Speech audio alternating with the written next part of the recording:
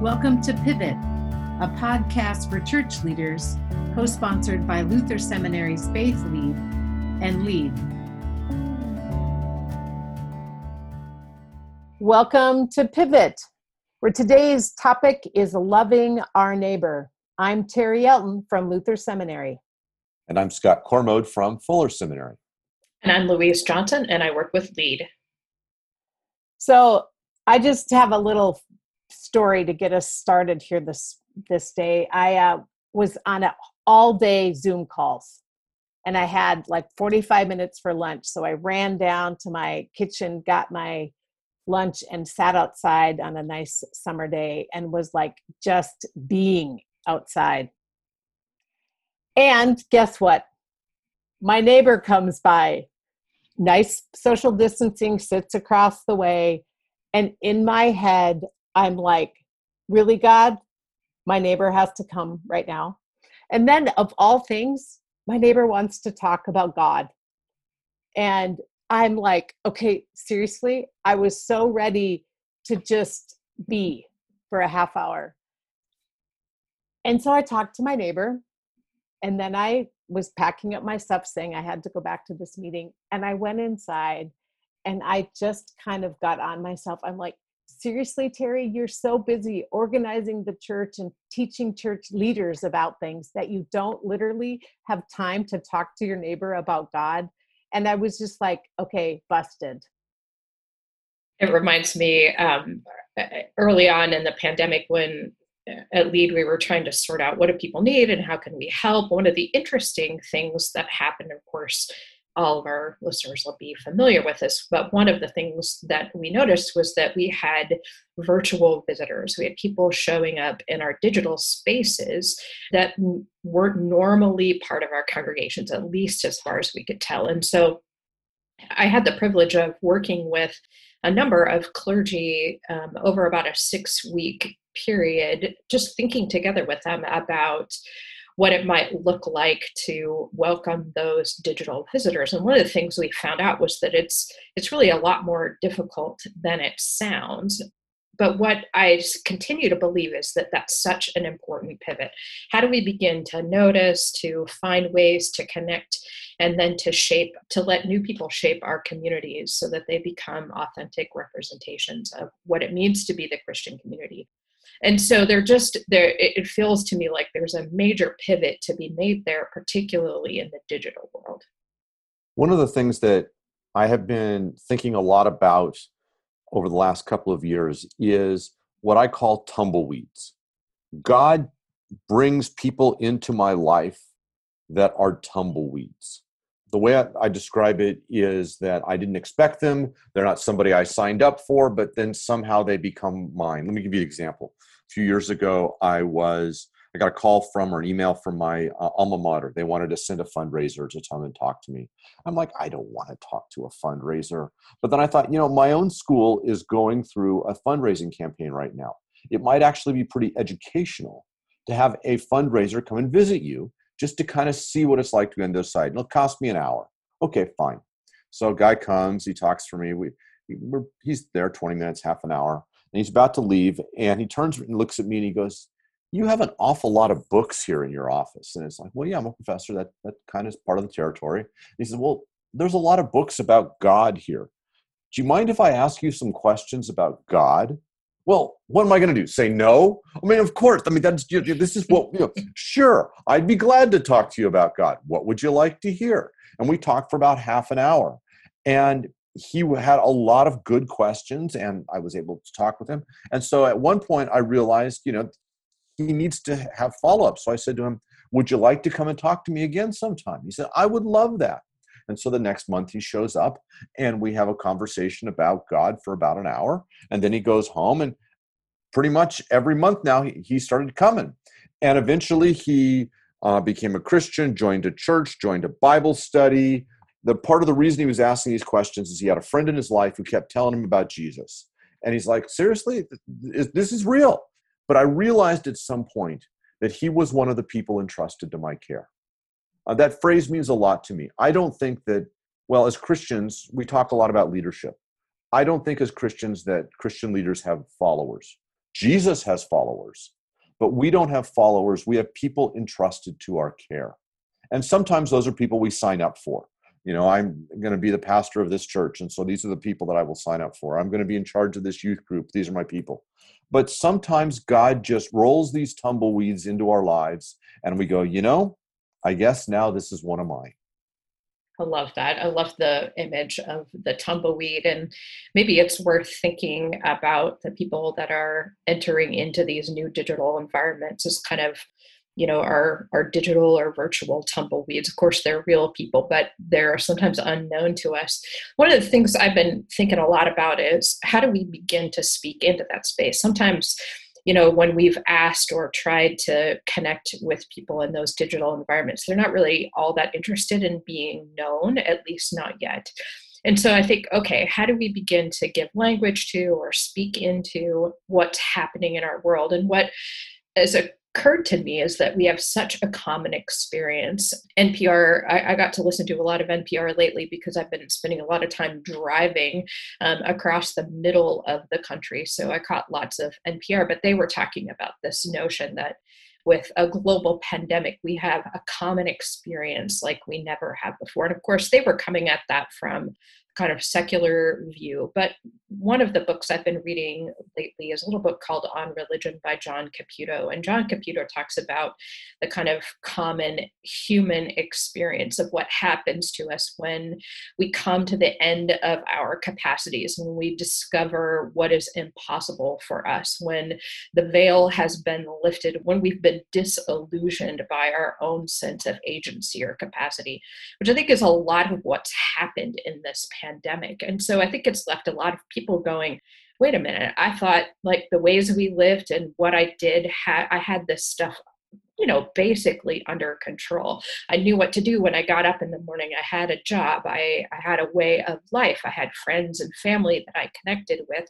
I knew where my kids were going to go. I knew basically the structure of life day in and day out. And of course, all of that's been dismantled. And so it leaves us with this common experience of disillusion. And Caputo talks about that's a space. He wouldn't say it quite this way, but the sense I get from his book is that that's a space that God loves, that God steps into when we feel disillusioned and at the end of our capacities, that we run up against what is impossible for us, that God becomes the possible.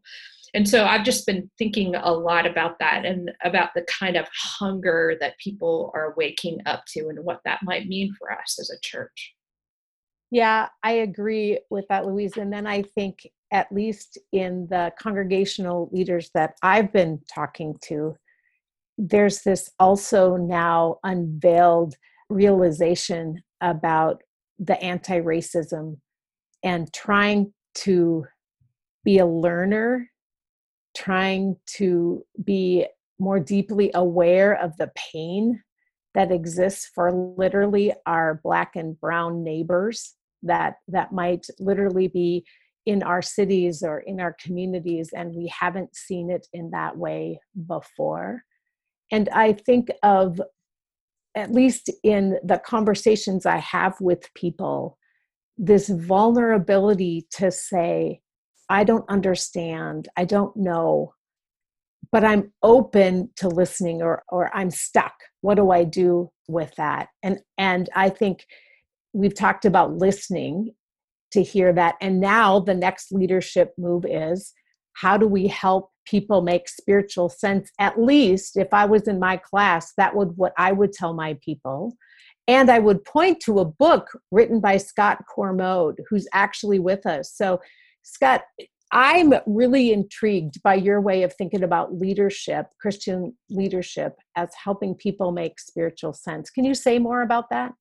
Sure. Let's think about what we've been saying so far. So far, we've said that we've encountered a lot of people that are new to us, whether they are coming to our space virtually, they're tumbleweeds that have rolled into our lives.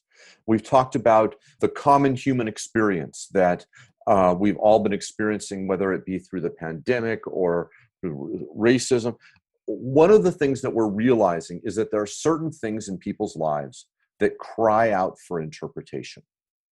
that if we don't interpret them, an interpretation will come and fill that vacuum. And I think about, Louise, you were talking about the common human experience. In the Western tradition, we often talk about the human condition. There are things that every human encounters, things like questions around death, questions about, is this all there is? How do I care for my aging parents? What do I care for my younger children? There's all these things that we could talk about as the experience of somebody in Minnesota, and somebody in Beijing would recognize it as this is part of what it means to be human. And I would argue that the incarnation, the coming of Jesus, is God's response to the human condition. And that God's reaction is to come and be one of us, and to live amongst us, and to die, and to be risen again, and to send the Holy Spirit, so that we might have abundant life in the midst of this human condition. And so there's a certain sense in which your question, Terry, kind of creates a trajectory for many of these podcasts. How do we make spiritual sense? Well, we start by listening. We listen to the people entrusted to our care. We listen for the longings and losses, for the ways they experience the human condition. And ultimately, what we do is we need to give them language for making sense of this, whether it be a question of anti-racism, whether it's a question about the pandemic, whether it's a question about visitors, whether it's a question about, we were talking before we got started, we both have aging parents, each of these, whatever they are, there are things that if we just sit and talk to another human being long enough, stuff will come up. And we need to give them language to see those things from a Christian perspective. How does God make sense of the fact that I have aging parents? What does God care about the young people in our world right now? And our job as leaders is to give our people language so that they can make sense of it. And ultimately, it is through that language that they get changed. And that's how they learn to love their neighbor as themselves. Yeah, wow, Scott, there's a lot to take hold of there. Really appreciate your language around making spiritual sense out of things.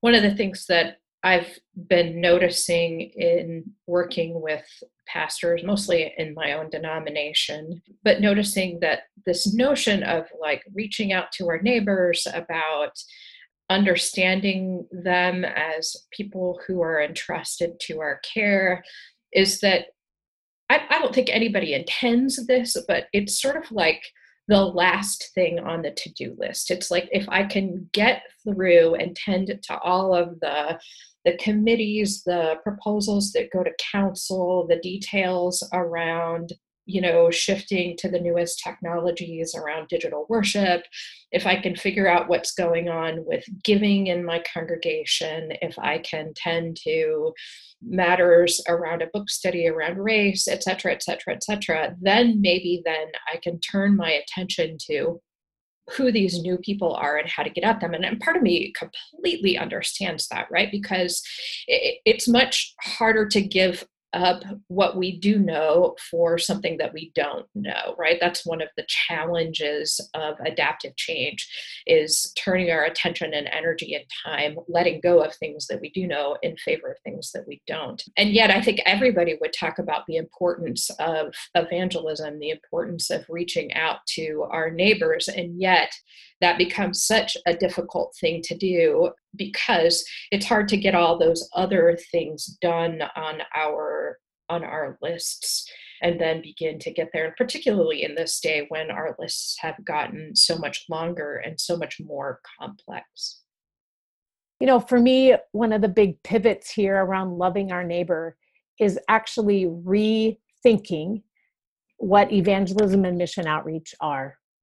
I think that we have tried through those kind of initiatives to compartmentalize loving our neighbor by creating programs for evangelism or service initiatives around mission that kind of make them distinct and separate them from things like discipleship and growing in our faith and worship.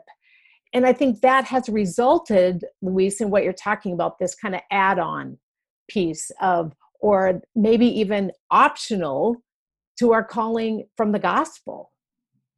When the truth is, as I look at scripture, loving our neighbor isn't separated from loving God and a life of faith. And in fact, I think we, the church, have overcomplicated it in so many ways. I think there's a lot of reasons for that, including perhaps that we like to put loving our neighbor or talking about our faith into a little box that we can put on our schedule and not have it bleed into like my day, right? I only have 30 minutes and you're interrupting my 30 minutes, right?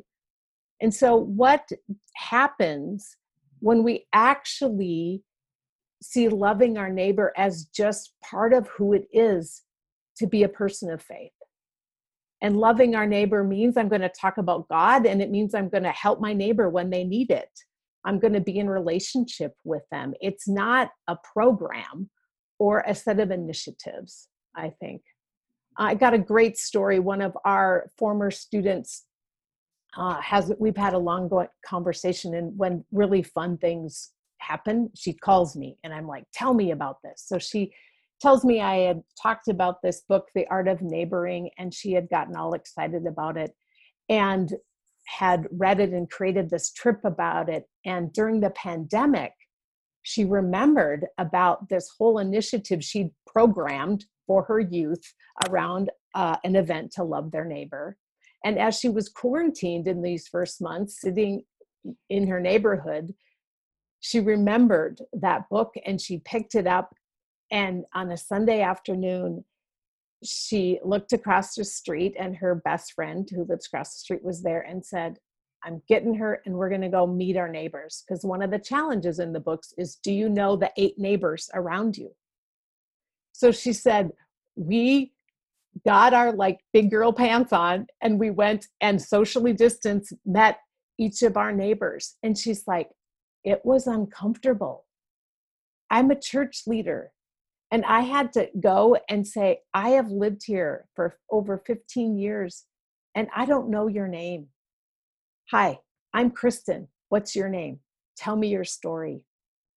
And that afternoon, hour and a half, 2 hours later, she said was the most incredible time.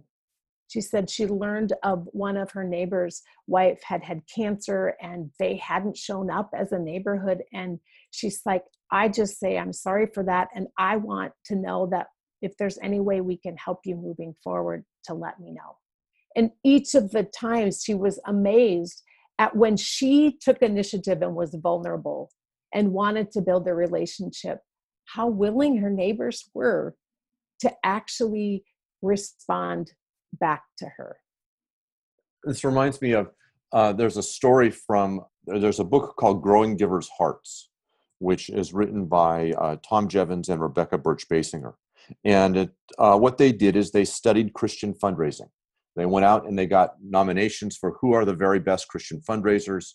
And they just simply observed them and said, what do you do? And one of the things that they found that the best fundraisers do is they don't let people get away with just giving money. They make sure that they get to know the people that they're supporting. And they generalize this idea to say that you can't say we want to love our neighbor without ever getting to know our neighbor. If you want to love your neighbor, you're going to actually have to encounter your neighbor. Writing a check, being concerned, reading the newspaper, those are all important. But at some point, you're actually going to have to encounter a neighbor. And I go back, Terry, to your original story of sitting in front of your house and a tumbleweed rolls across the street. And you're like, no, this is inconvenient. Can't we schedule, God, when you're going to intervene and I'll make things available to me? God, I've got other things on my mind right now. And this kind of an openness to people is a significant part of how we love our neighbor, because there are encounters that we can create, like your friend going and knocking on a door. But then there are encounters that just simply come along because you rub up against other people, even in a social distancing kind of a world. So if we want to love God and love our neighbor, we're going to have to recognize that means more than just simply saying, love God and love your congregation. We're going to have to find a way to get beyond our congregation out into our neighbors. One of the things I appreciate you're saying that, Scott. One of the things that I love about Scripture is that I think the disciples have a very common experience. There are a number of stories in Scripture, of course, where Jesus and the disciples go away. They're needing some time on their own, and the crowds follow them up the mountain or down by the sea because there are so many that are in need of healing, and they come because they believe Jesus can do this work. And of course, on several occasions, Jesus does the work of healing, and it's beginning to get late. And the disciples are looking around and they're seeing thousands of people gathered there on the mountain or the hillside. And they recognize that they don't have enough food to feed the people. And so they want to send them back down the mountain. They want to send them away so that they can finally get to their alone time with Jesus. They want to be gathered together there as a small group. They don't want the interruption of the crowds, and they just don't have enough food. So it's very practical, right? Everybody understands why you would want to send away the crowds. But of course, that's not what Jesus does, right? He welcomes the interruption, the inconvenience, even the impossibility of what it might mean to feed and welcome thousands of people. And of course, they're presumably tired, and they had a whole different agenda in front of them that day. But Jesus, of course, welcomes the interruption. He gets the disciples to collect what little food there is, and then offers it to God with thanksgiving and blessing. And then, of course, it becomes enough. It becomes enough for everyone to be fed. And so I wonder if there isn't something there. I mean, I love that the disciples sort of embody our own frustrations with what it is to deal with what seems so overwhelming, but what Jesus does by way of welcoming that interruption of the neighbor.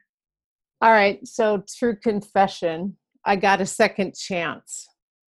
So it was probably the next week when I was at the end of the day out on my front patio sitting, and the neighbor's husband came by, and they have started doing this gathering on the driveway for small group church gatherings on Tuesday. So he was getting ready for that, and he wanted to talk about it. So we yelled across my yard as I was sitting there. And he was excited to not only talk about how they were excited to talk about faith with the group of people present, not just virtually, and was asking, how we were doing things.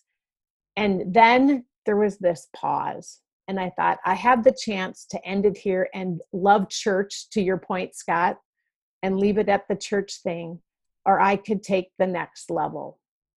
And I chose to go to the next place. And I said to him, hey, neighbor, do you know that one of our children has been diagnosed with cancer, and we've been walking through this really hard time? And he's like, I didn't. And we had this very vulnerable and real conversation. And he said, thanks for sharing. Can I bring that prayer request to my small church gathering that's going to start in a few minutes? I said, of course.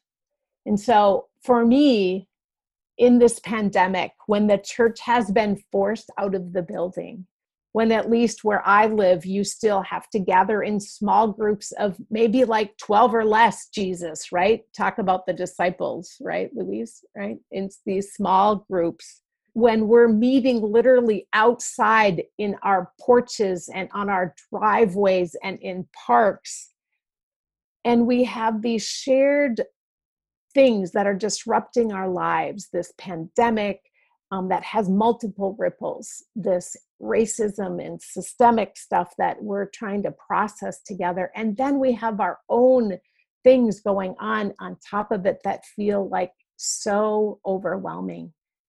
And I think this art of neighboring, this book and this movement that I talked about with Kristen, which, by the way, you can get the book, The Art of Neighboring, or go to the website, The Art of Neighboring, and wonder about what do those practices mean for us today. Literally, all Kristen did was go knock on her door and socially distance, have a conversation. All I did was make myself available to the people and that I know their name to share my life with. And God showed up because the church is now visibly in the world. What are we going to do with that? I think there's some takeaways, there's some practices that we can embrace during this time and do them ourselves, not just invite people to this work.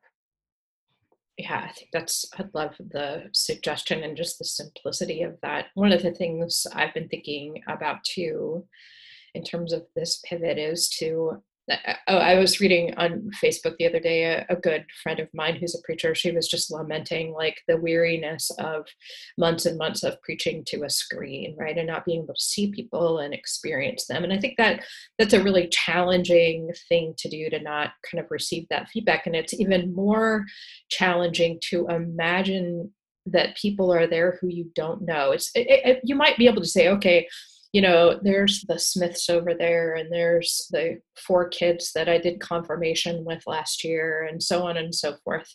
You might be able to imagine the people you do know, but what does it look like to imagine people you don't know, right? So, and then to translate that into worship leadership. So when you're doing announcements, right, to maybe explain a little more about this event with a clever name that everyone in your congregation would know about, but people who have never been don't understand what the Kairos group is, right? So you might have to explain some more of those kinds of things.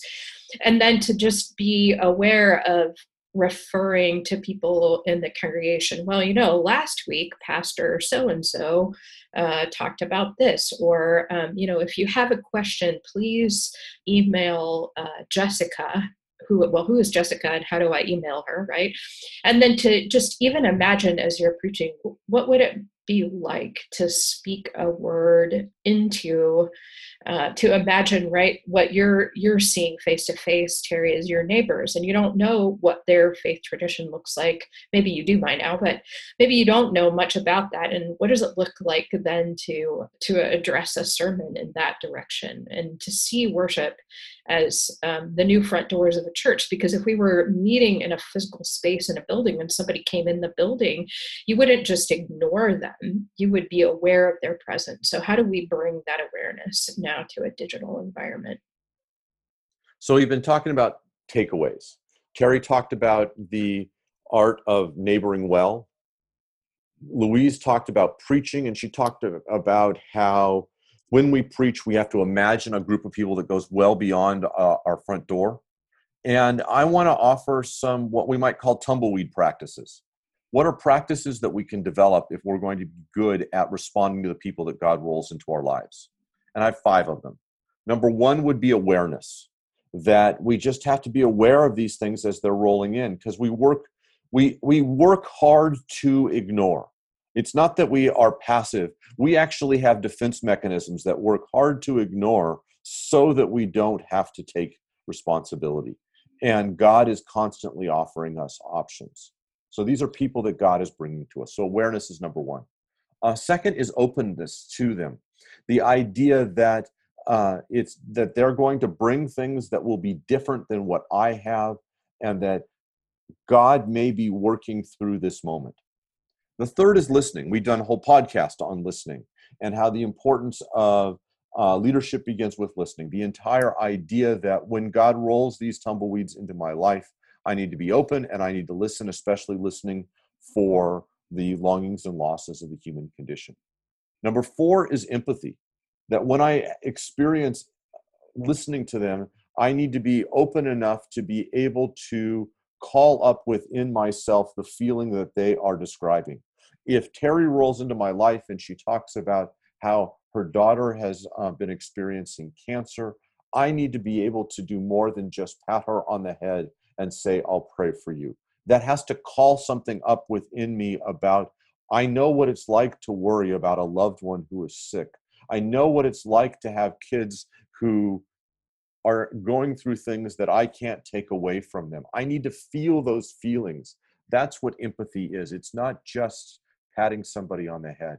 So we have awareness, we have openness, we have listening, we have empathy. And then the last one is follow-up, some kind of an invitation, that it's not enough to just simply feel empathy and then walk away.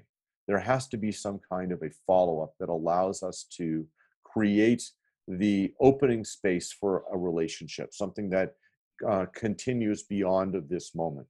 I mean, even if it's something like Terry's neighbor saying, we will pray for you in our gathering, and then asking, how are things going? That's what it means to deal with our tumbleweeds. So we've had 3 takeaways: the art of neighboring well, preaching to people beyond our own congregation, and these tumbleweed practices. As we finish our conversation about neighboring, let us remember that God is the one who is in the world, reconciling God's self, the world in Jesus Christ. And God has invited us to be a part of it. We don't go out into the world as people who are, salesmen who have been given a task to go and to drag people into doing something they don't want to do. God is out in the world offering the world life. The incarnation, God's coming into the world, is God's response to the human condition.